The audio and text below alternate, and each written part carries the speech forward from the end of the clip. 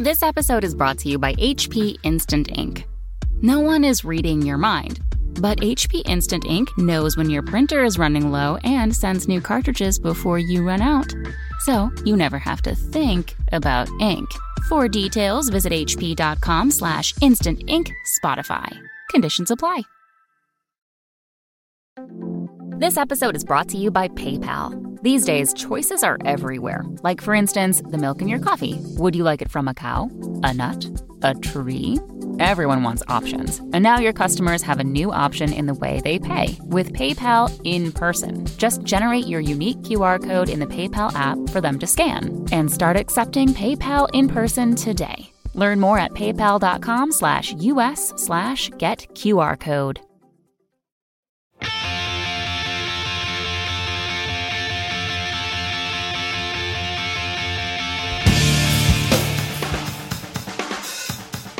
Hello and welcome to episode 172 of the Washed Up Emo podcast. I am Tom Mullen from washedupemo.com.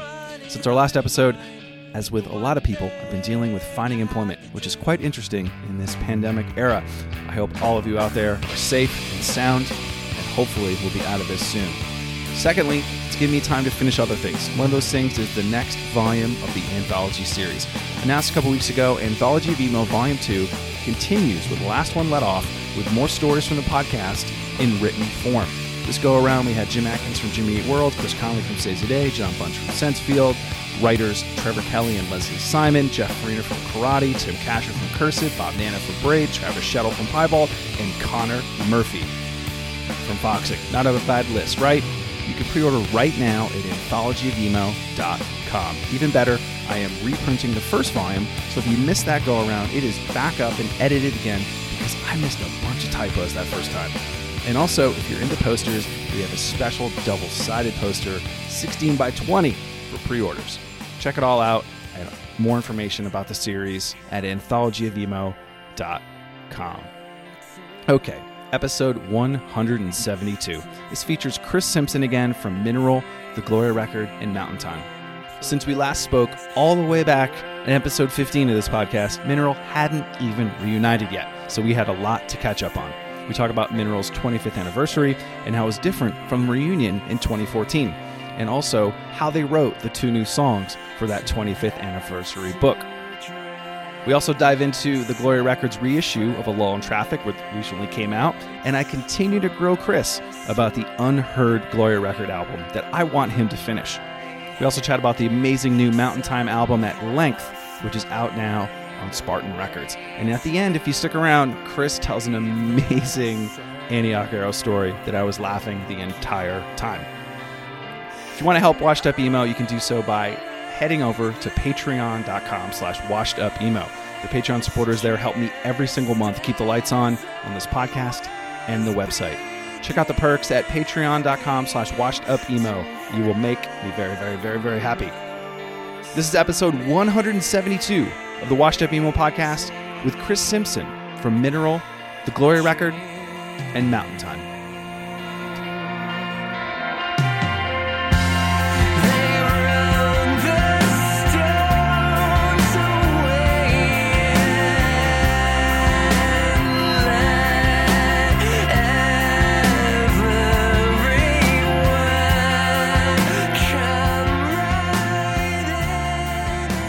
Lots happened since we've last spoke. There's been a pandemic, but there's been, like, before I realized before the first time we chatted on the phone, Mineral hadn't reunited yet. I was thinking about that earlier. Yeah. In fact, I think I said there was no chance. Right. Or little to no chance that Mineral would ever. Yeah, you were like, so. I think you said the Gloria record or record would be around before it. Yeah, it seemed more likely.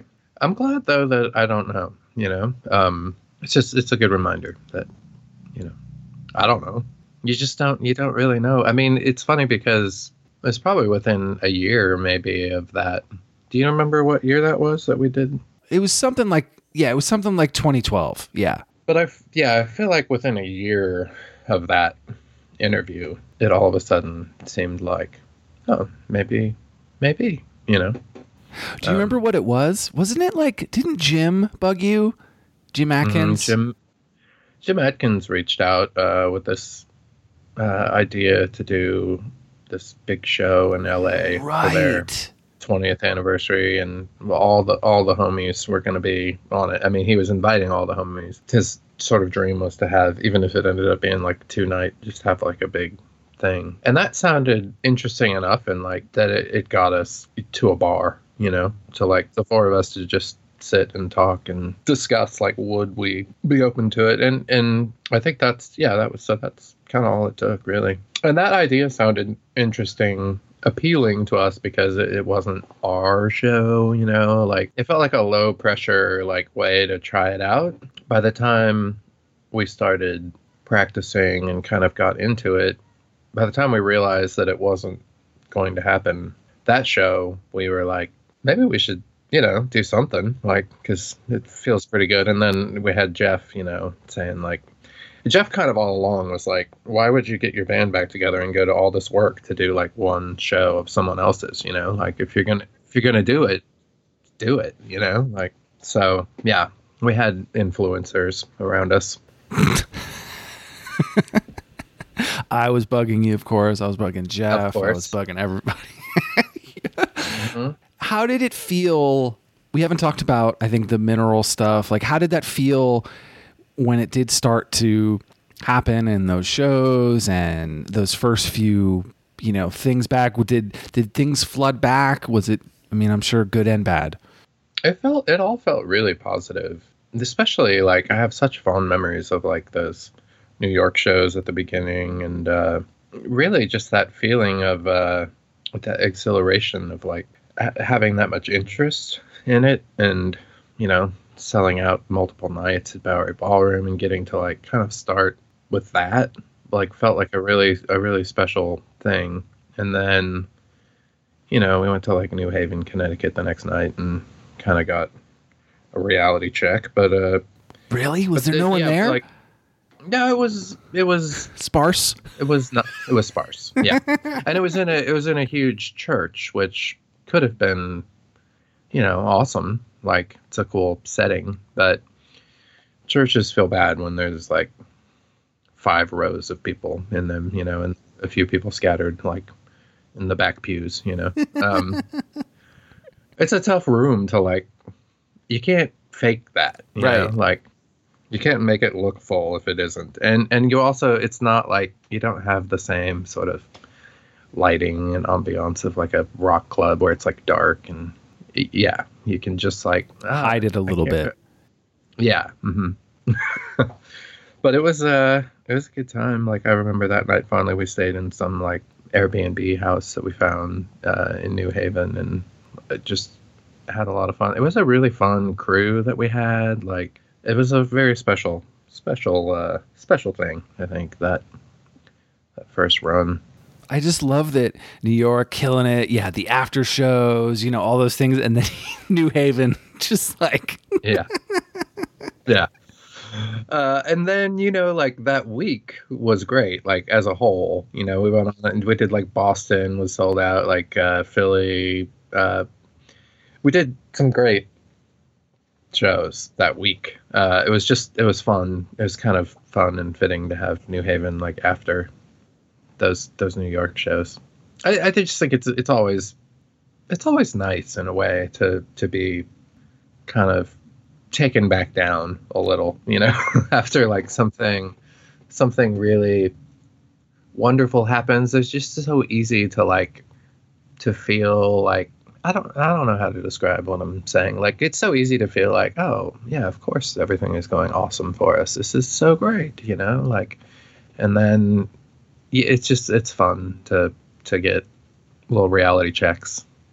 What did it feel like playing those songs again and having the reaction from young and old? And what were some of from your thoughts, just kind of looking out and maybe playing a song and just being like, oh wow, that kid wasn't even born, or wow, that person is older than me? Did you think about that?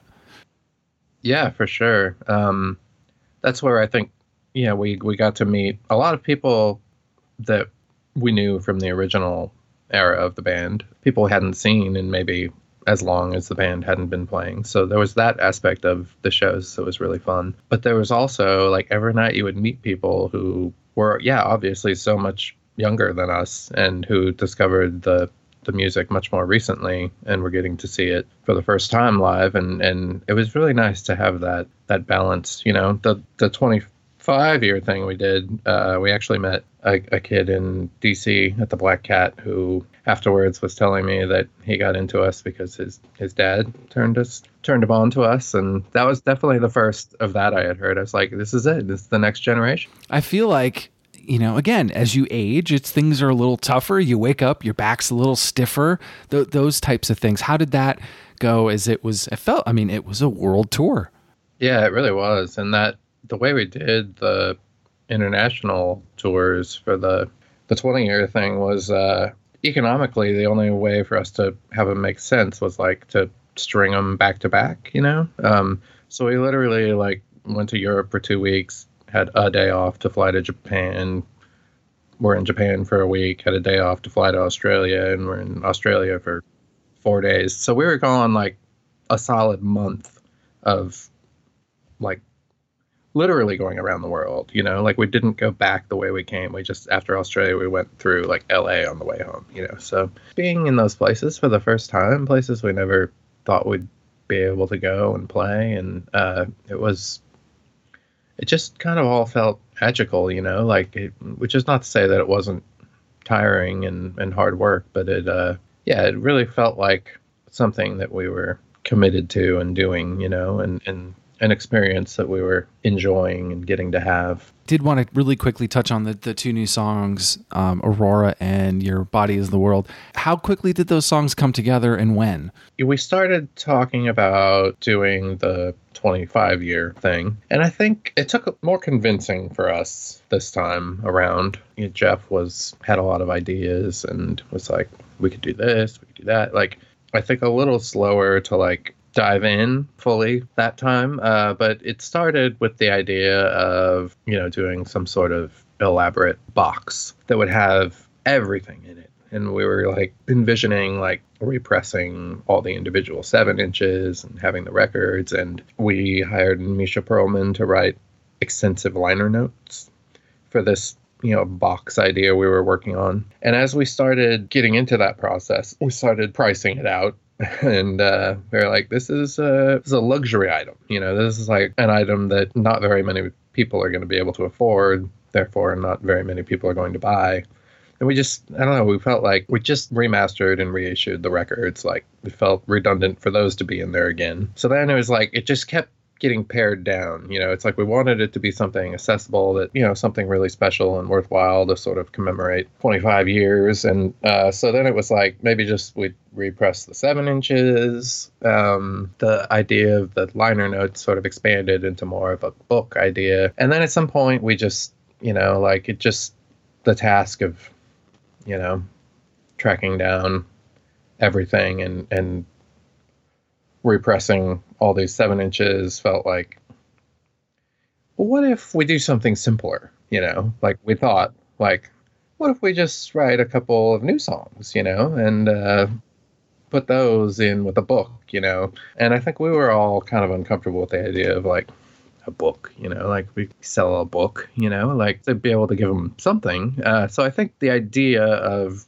coming up with a couple new songs and having a slab of vinyl with a couple new songs in it in the book made the book feel less scary or something to us, more tenable. So we just started trying to come up with ideas. I came in with a bunch of ideas, and I really, you know, like as we were starting to practice the songs from the back catalog under our belts again, it was not nearly as much work as it had been, you know, 5 years earlier when we were relearning them for the first time in 15, 17 years. I remember you asking me if I knew any more YouTube videos for songs. I remember you hit me, you were like, do you have any more for X song, or whatever it was? And I was like, and that totally makes sense. Like it's almost like after you guys figuring out those older songs, it was like, was mineral sort of inside you a little bit to make Aurora or Your Body is the World. Definitely. And I think learning to play the songs, like I had a couple tunings I used throughout the two records that I don't really use now. They're not like wildly bizarre tunings, but like, so I had like ways that I would sort of voice chords because of these tunings in Mineral that is different than how I would in like a standard tuned guitar. So just kind of getting back into those tunings and those chord voicings and finding, like new ideas using those is kind of where it started. So I came up with a bunch of ideas. I wouldn't call them songs because they were just like, musical ideas with maybe like a couple parts that went back and forth. For whatever reason, the one that we started working on and kind of spent the most time working on was what would become Aurora, because it felt the most like, well, yeah, that sounds like a Mineral song, the guitar part and the chord voicings or whatever. We ended up spending just so much time on that. And like at some point,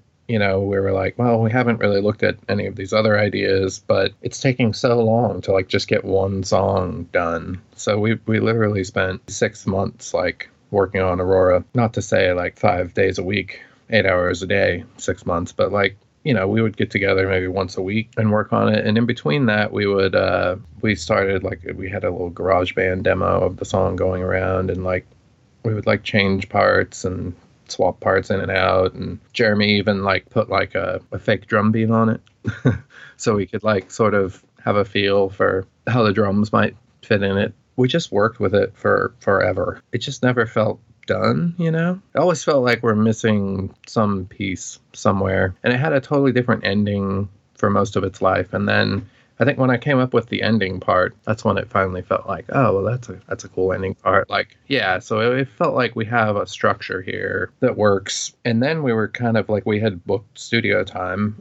So we were like, now we really need another tune. Like, Jeremy had a couple of song ideas that he had brought in, and his were pretty fleshed out, like kind of fully arranged. And we knew we probably didn't have the time to go through what we did with Aurora with another one of my ideas. The fact that his were kind of arranged and full ideas was appealing. And the one that became Your Body's World just was the one that felt the most fun to us. And the most like, it was just kind of there already, It was like everyone has to put their own touch on their parts and finesse it a little bit. As usual for projects I'm involved with, well, Mineral and the Glory record, it was down to I don't have any lyrics or vocals for these songs. We have these like massive behemoth pieces of music that don't really feel like songs until they have vocals, and lyrics. And that was a struggle for me. And I had a set of lyrics playing around.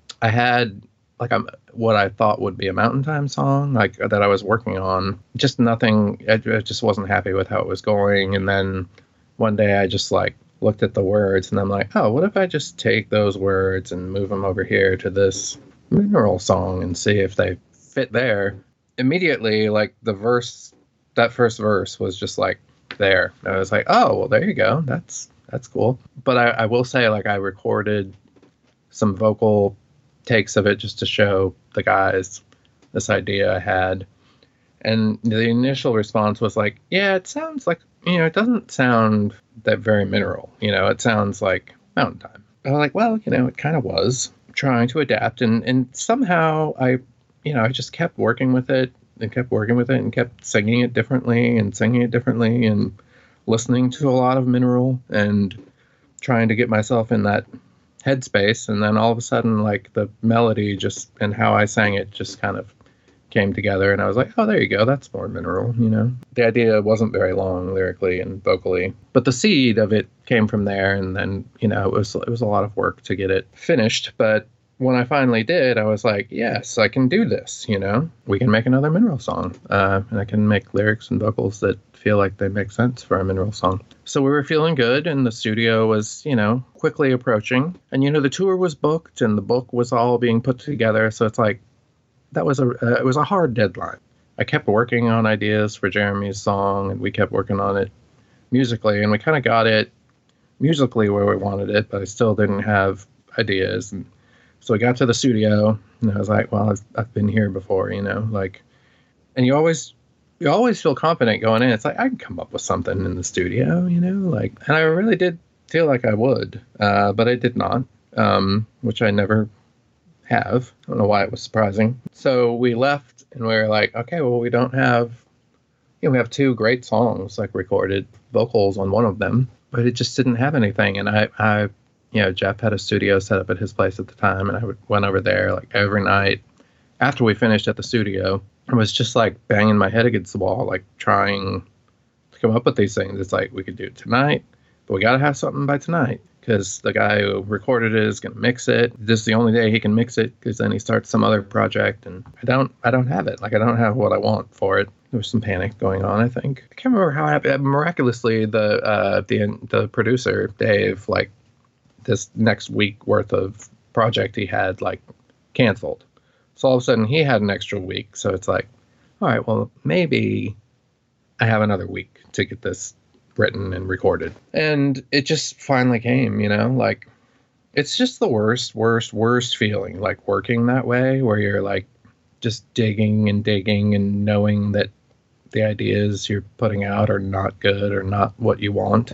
It's such a horrible feeling. And then the elation of like something just happening and like appearing as if out of nowhere that works is so exhilarating. So that happened, and Your Body Is the World came together in like one night, and I went to my buddy's studio the next night, and I had Jeremy come over, and because none of the guys had heard it yet, and I was like, I wanted at least someone to like be there to say, yeah, this is okay, this doesn't suck, this will work. And Jeremy came in and really liked it, and came up with some great ideas for like those counter melody parts, where I think his idea, it felt really good. And just in general, like, I know that was a very long description of the process, but in general, it felt just so wonderful to just that feeling of like, we did it. We set this goal for ourselves and challenged ourselves to write a couple of, quote unquote mineral songs for the new age. And we felt like we did what we wanted to do,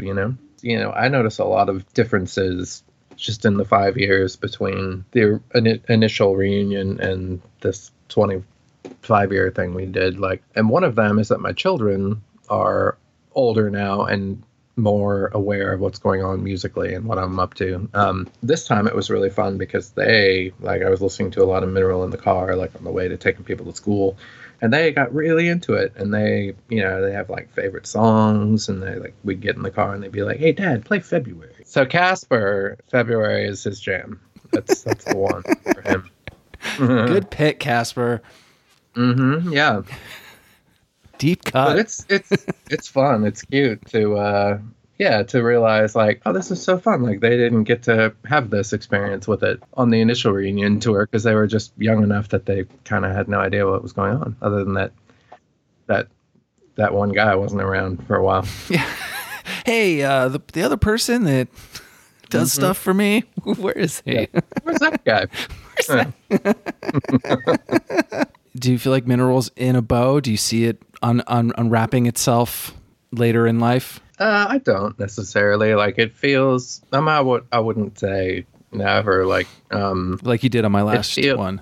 Like I did last time. Yeah, I don't think I'll do that anymore. But and there's no reason to say never. There's no reason to like feel like we have to define it. Certainly one-off sort of festival appearances are very much like in our wheelhouse at this point. I think there were a full new record at some point, then it might make sense to do like a full tour. But like without that, it's like, yeah, just one-off things.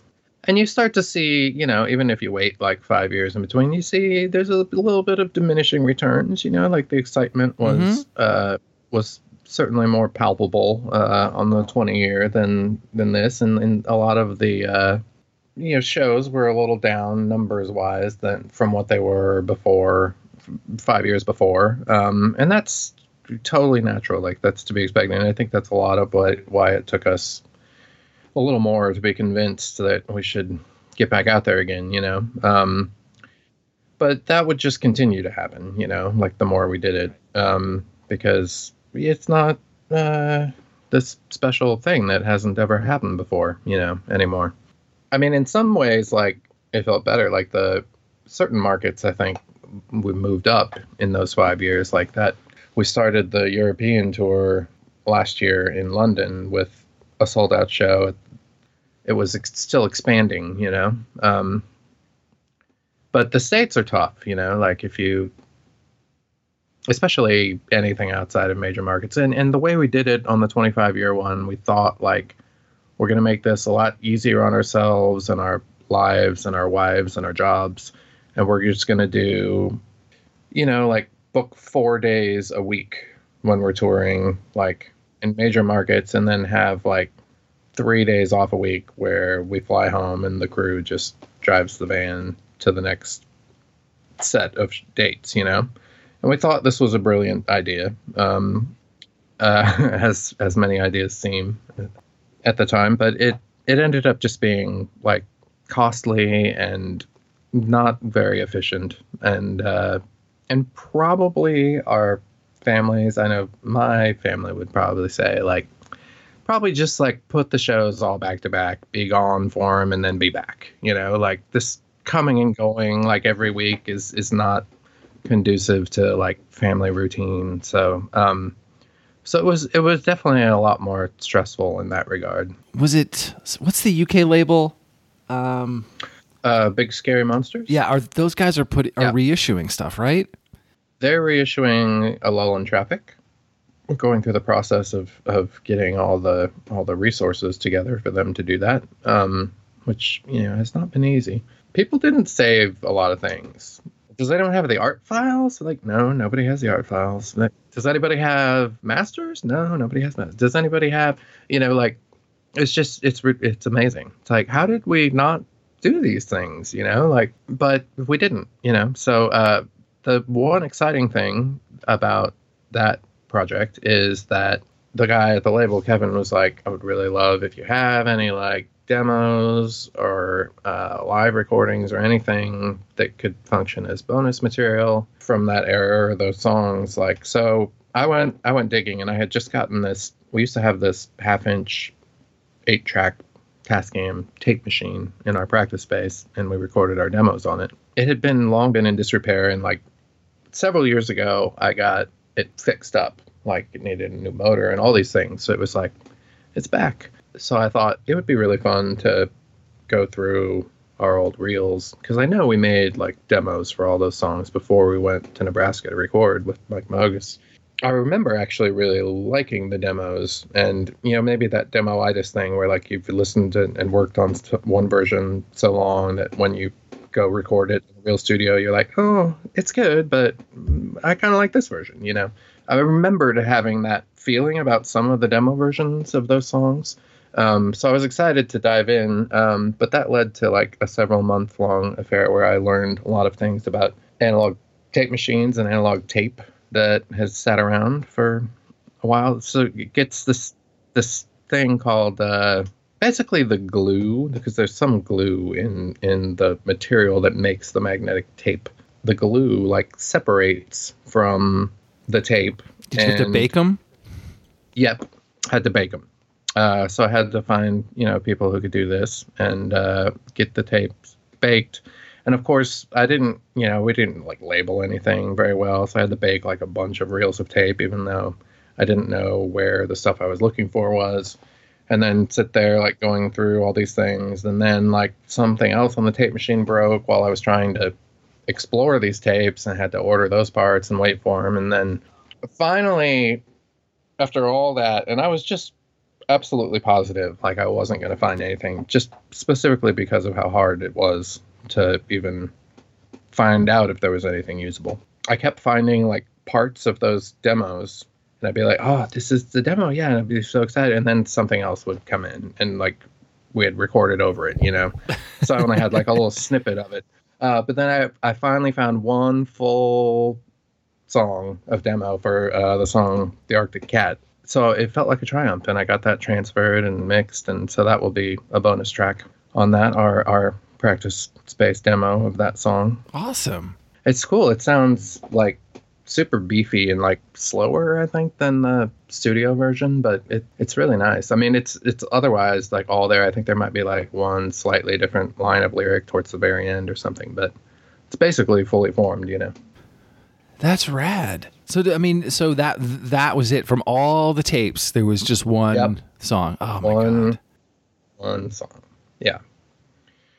I was happy to have that, there's something to show for all my troubles. But yeah, it would have been so cool, I think, to be able to like have like demos for all of the tracks, just because it is an EP and it's only like 5 songs. I mean, it would only have been 4 because that last track, Abai, was from our practice room demo, from our tape machine, but we transferred it back then, and then we added a few things in the studio to it to enhance it a little bit. But so I knew I was only looking for like the first 4 songs, but it would have been so cool to have all of them, to be able to just show like the finished version and like the demo versions on the other side. Are there plans to play any of this stuff out?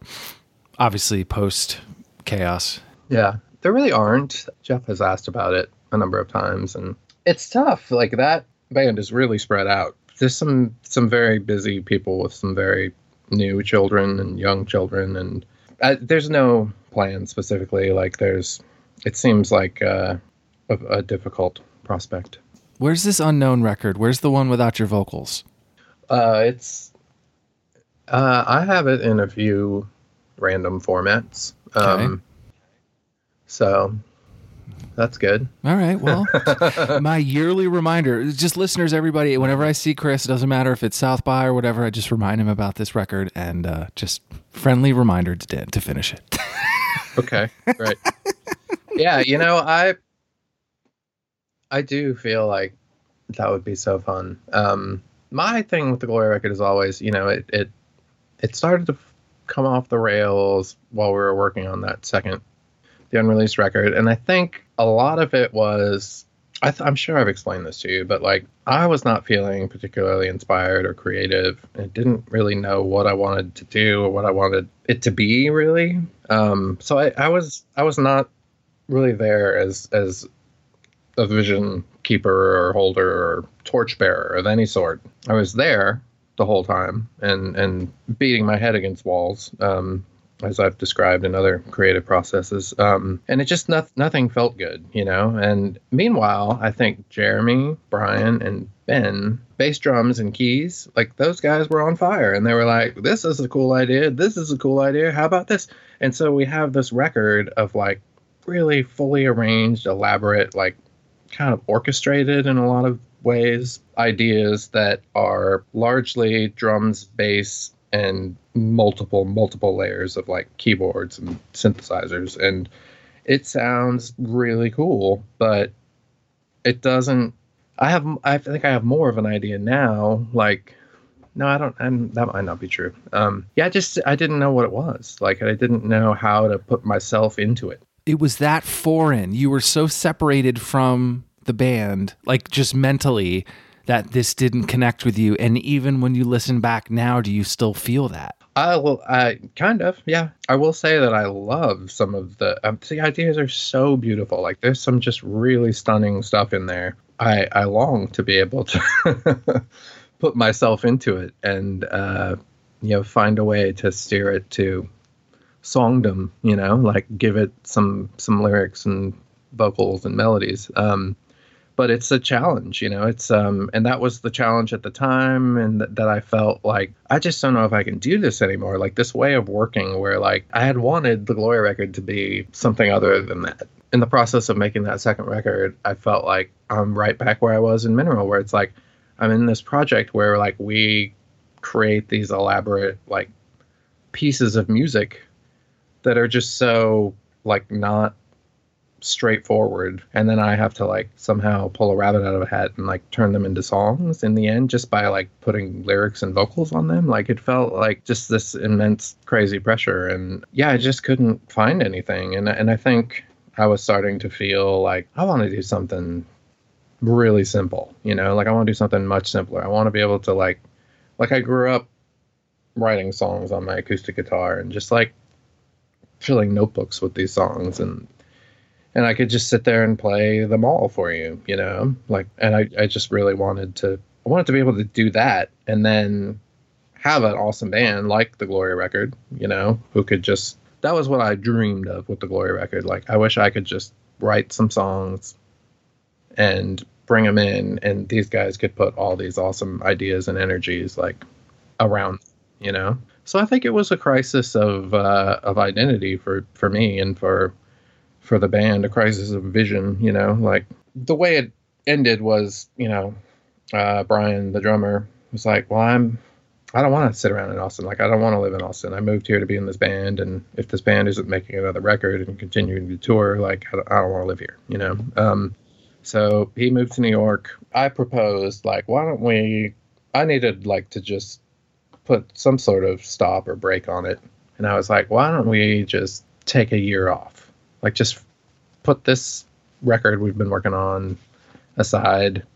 Just everyone do whatever you want for a year, and we come back together in a year and see where we're at. Nobody was into this idea. They were like, it's kind of now or never, you know, like, and if it's not this record, you know, like, and I feel it, like everyone else had I will say Brian, the guitar player, was struggling similarly to me to find his way with it and to insert himself into it. But I think a lot of that was down to me not being able to do that, because I think he worked off of me a lot more than he did the other people, you know? Like, I feel like they were like, we worked really hard on this stuff, and it's really interesting, cool, creative, awesome stuff. And like, why, if we can't do it, you know, like, then what's the purpose? Do you think that I thought, like, in my head, like, what if it's just released as it is?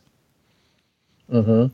You know, Greg Glover, the Arena Rock guy who paid for it to be recorded, has brought this up a number of times. He's like, maybe it's just what it is, incidental music, you know? Like, I know I don't have to, like, sing over in these entire pieces of music. A lot of it should and would be let to sort of breathe and be instrumental, you know? The Mountain Time record is all songs that I wrote initially just by myself on a guitar or a piano, and that I could sit down and play for you, you know? Like, and once I have that, I feel like it's easy to, like, experiment with adding any number of different things, and with, you know, like, adding interludes. And what's hard is when you have, like, a prearranged thing that you have to fit your vocals and lyrics and ideas to.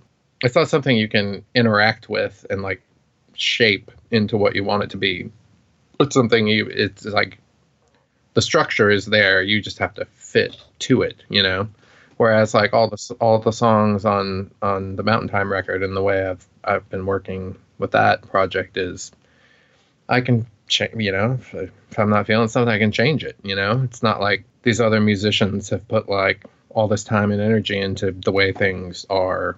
It's different. In that sense, I don't think I could strictly apply, like, what the process with Mountain Time to, hopefully, being able to find a way to finish the Gloria record stuff. Like, the answer would be, and like what happened with the Mineral songs, is just like, it just requires a lot of beating one's head against the wall and, like, digging and digging and digging, and, like, not being happy with what you're finding. And then something just happens at some point, and, you know, but it's a matter of, I think, time and tenacity, you know. Mountain Time. So I was saying earlier, like, I love the folksy feel. I love all the keys. I love all the horns. On a day-to-day, when you were, like you said, starting these songs on acoustic, what were you hearing in your head? Well, so going in, you know, I had two sort of concepts going in to making this record. One was that, like, after making Pink Chalk, the last record I made in this sort of autonomous way, like, where I essentially played most of the instruments myself, or Doug, the producer collaborator, played them. Like, we just kind of did it all ourselves. Like, and it, like, are we great drummers? No. Are we great, you know, bass players? Not necessarily. So, like, so that it had that feel, and that's something that I actually wanted to do at the time. After doing that, I knew going into making this record, like, I want really good players. Like, I want professionals, you know, to, like, be playing all the parts. Like, I don't want to be trying to play bass on the record. Or the other thing I knew was that I had, and we've had some of it on some of the Zookeeper records, but I really knew I wanted to use what I referred to with Doug going in as the Leonard Cohen palette. Like, I really wanted background singers. I wanted some ladies singing in the background. I wanted horns. I wanted strings.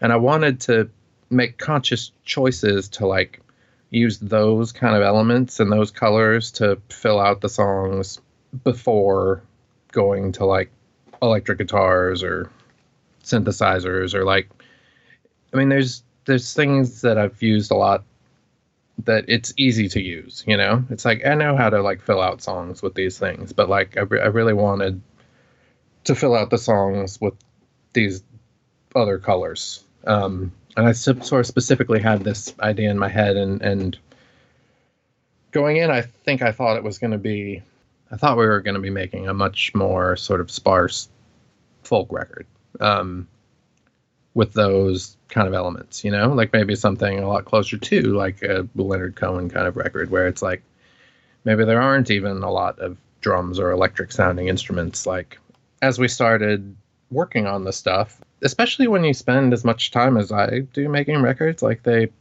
take on lives of their own, and they go through phases, and the gestation process is it takes a long time, and it changes as it grows, you know, and you start to, once you get in there and start trying things, you sometimes realize like what you don't want to do. It's like, oh, well, there's that. Like, I don't want to do that. Like, let's try something else, you know? And it's been really fun for me at this point in my life or career or whatever you would call it, like, to just know, like, there's no timetable. There's no pressure. Like, I don't have to make a record, you know? Like, I want to make a record, and I want it to be what I want it to be. I don't want to make a record just to make a record. Yeah, there's a lot of just committing to the work it takes to like explore a vision, you know, and that's kind of what every record ends up feeling like to me, is like its own kind of, I have a vision for it going in, and like this idea in my head of what I want it to be. Having that vision is very important, but allow that vision to expand or contract or grow or shift or evolve is very important too, you know? And at some point I feel like the songs sort of tell you what they need.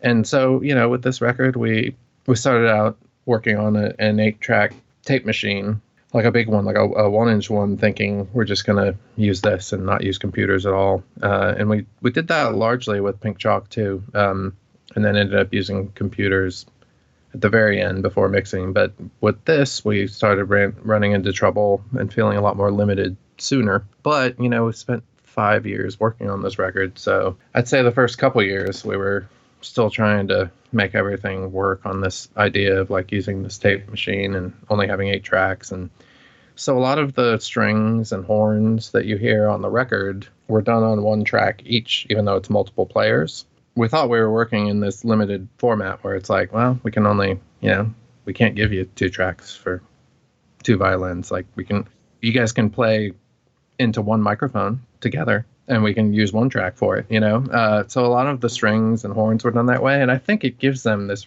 really beautiful, like, there's like a depth to them, you know, that like you can, like, the room matters, you know? And so then it was just like settling everything else around them and like figuring out what else needed to be there and what didn't need to be there, you know? It was almost like a blessing that it was on 1 track. Mm-hmm, totally. You couldn't fuck with it. Here it is, Chris. Mm-hmm.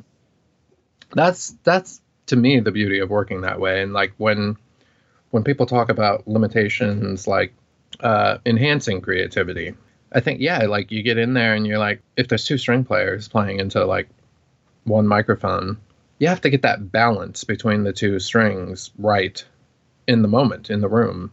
And so much that the stuff you can overthink later in the process is like already taken care of. It's like, oh, we can't really balance between the strings anymore. I love that aspect of it, you know? It makes you like commit to your decisions as you make them. Whereas like when everything's done in the computer and in the sort of modern way things are recorded, like you never have to commit to anything like until the mix, and then you can always go back and like you know, like there's we printed stems, so like you don't like this one thing in the mix, we can go tweak that or take that out. Or John from the label and Jeff were like asking if we had done stems, you know, like, which is when you're mixing now in a computer, like when you bounce down the final mix, you can actually bounce down like every track individually.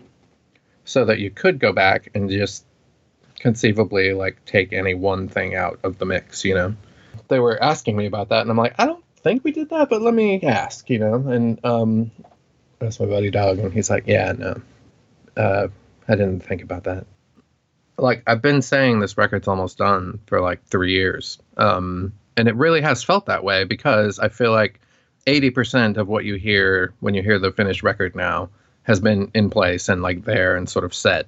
The finishing layers that, like, you know, we just tried a lot of things. It's like, does this song need a guitar? Like, let's try one, you know, and we put it there and like make a mix of it and listen to it for a while. Like, no, it doesn't really need that guitar. Does it need, you know, like, so yeah, that was a lot of what the time, where the time was spent. And also, you know, it's just like, we're not at the studio like 5 days a week, you know. I'm recording it.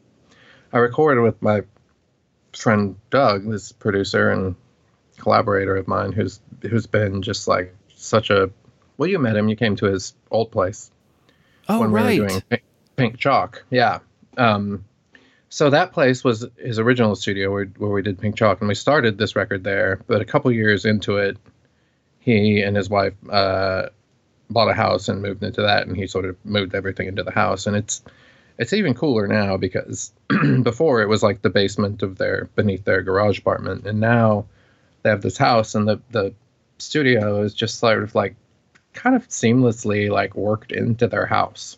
So it's not like, oh, here's the studio in this room and then there's the house. It's like you walk in the front door, and in this like living room to the left, he's got his like little desk with his board, and that's where he sits. But then like if you walk past the kitchen and into the big back family room area, there's like a grand piano and another piano, and so there's just like things all around the house. But it doesn't feel like a studio, you know. It's such a special place to me. Like I've really, and he's such a special relationship for me working with him. Like I really feel like it's the first time I've found someone who I feel like gets me and gets something out of me that is like he's just really good at helping me get like what I want. And he's such a, almost to a fault, like he's such a proponent of like first takes. Like I'll sing a song, you know, be like, all right, it's time to do vocals for the song, and I'll sing it. And I'll be like, I'm just warming up, you know, I'm like getting to it. And like we finish, and he's like, that was awesome. You know, he's like, you got to come in here and listen to that, you know, and he'll like be selling me on this first take. And he was like, there's just something special about that one, you know, like, I don't know if you're going to be able to do that again. And I'm just like, I'm just getting warmed up in there, you know. But I love that about him. Like, he's always championing, like, the initial, like, creative idea, you know, or, like, the first. He's championing, like, whatever is most pure and sort of authentic. I don't hang out there when he mixes the songs. I don't want to hang out there when he mixes the songs. Like, I don't want to be, like, leaning over his shoulder going like, turn that vocal up, or like, you know, like, what if this sounded like that, you know? And every other time I've been in a process, like I've wanted to do that and like felt like I had to do that, you know, in order to like protect my vision for how things should sound. And so it's so exhilarating and relieving to like have someone that I trust in this way, where I'm like, I love these mixes that he sends me, you know, and sometimes like he sends them to me and I'm like, oh, I don't know if that's it, you know, like, is that it? And then I'll like just listen to it a couple days. I'll be like, oh, that's it, you know, like, but yeah, it's a wonderful thing, like trust. Yeah. And I feel like we've built this relationship, and he has gotten just so good at making just really high fidelity recordings in in his house, you know, like, it's beautiful. Yeah. Well, here's a really interesting thing about this record. So, you know, after the Gloria record, I started doing music more in this sort of solo, autonomous sense, and had Zookeeper. So probably 2003, 2004, like the first couple years after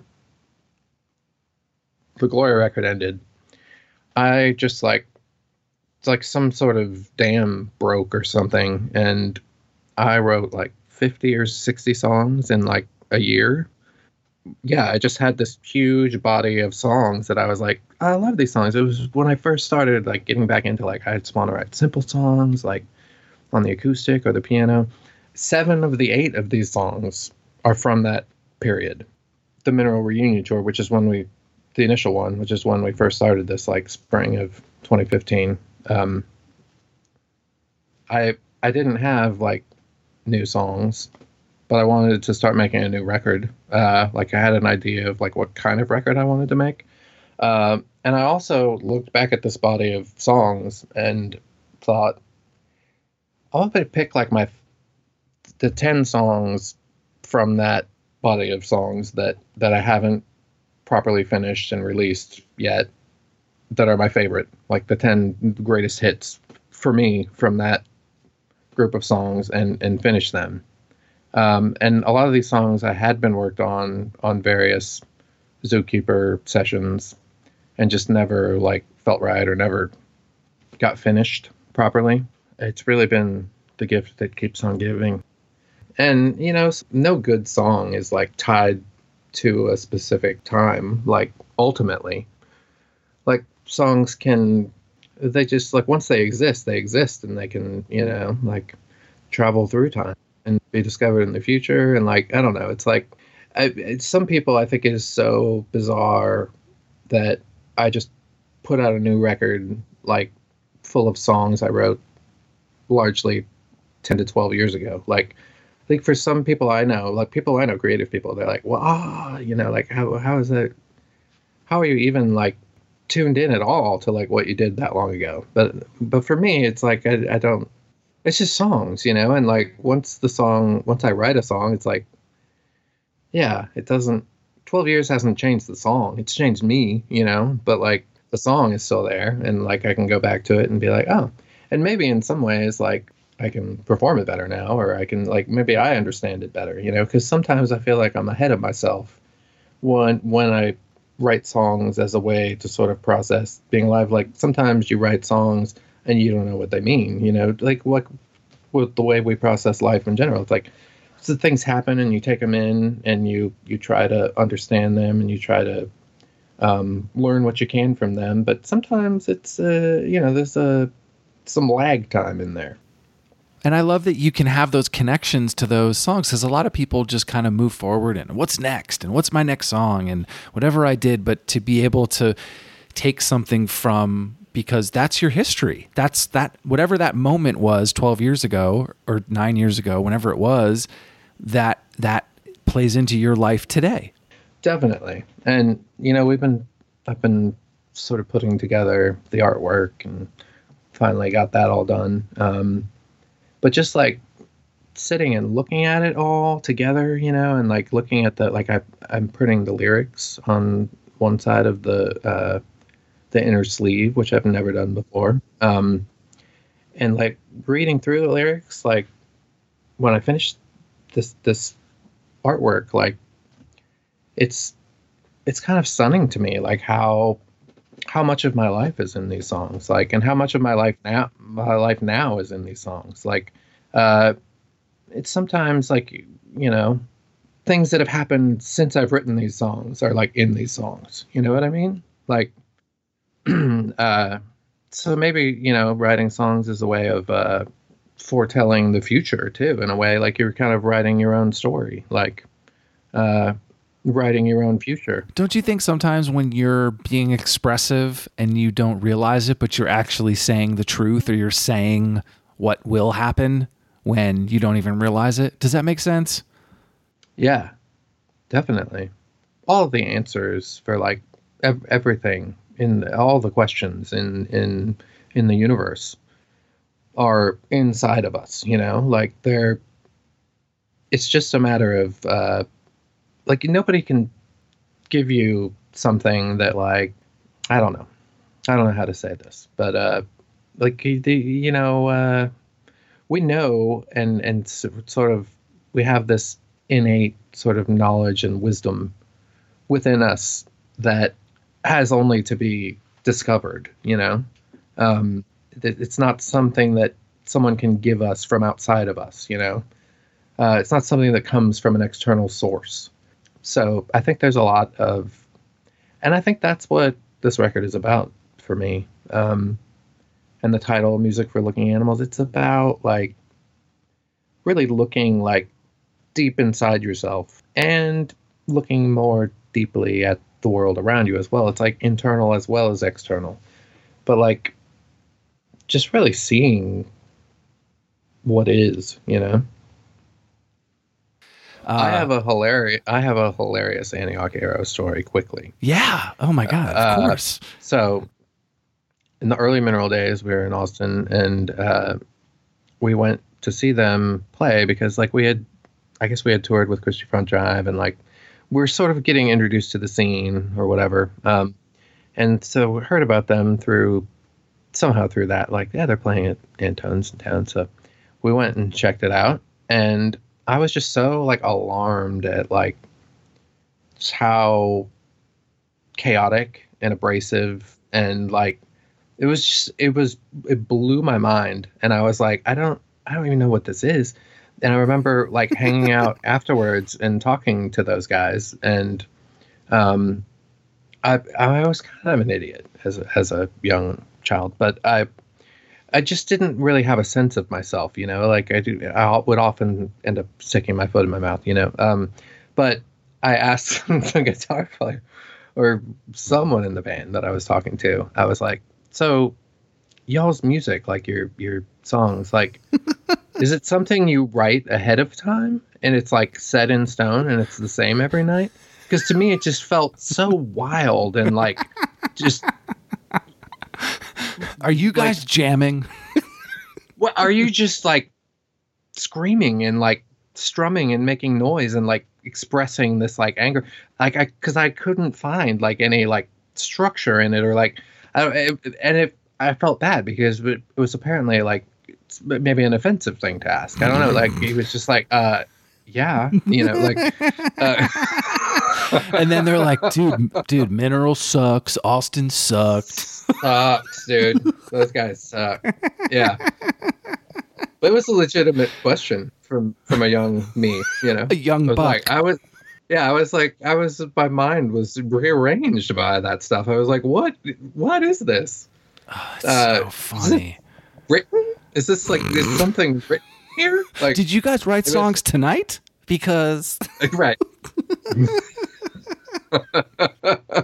And now, you know, like now I could go listen to that stuff, I'm sure, and like recognize the whatever form or structure is there, you know. But at the time, it was just so outside of my like anything I'd like heard or like thought about musically. Like it was. I'm definitely gonna ask Antioch Arrow if they remember that. I'm a sewing machine.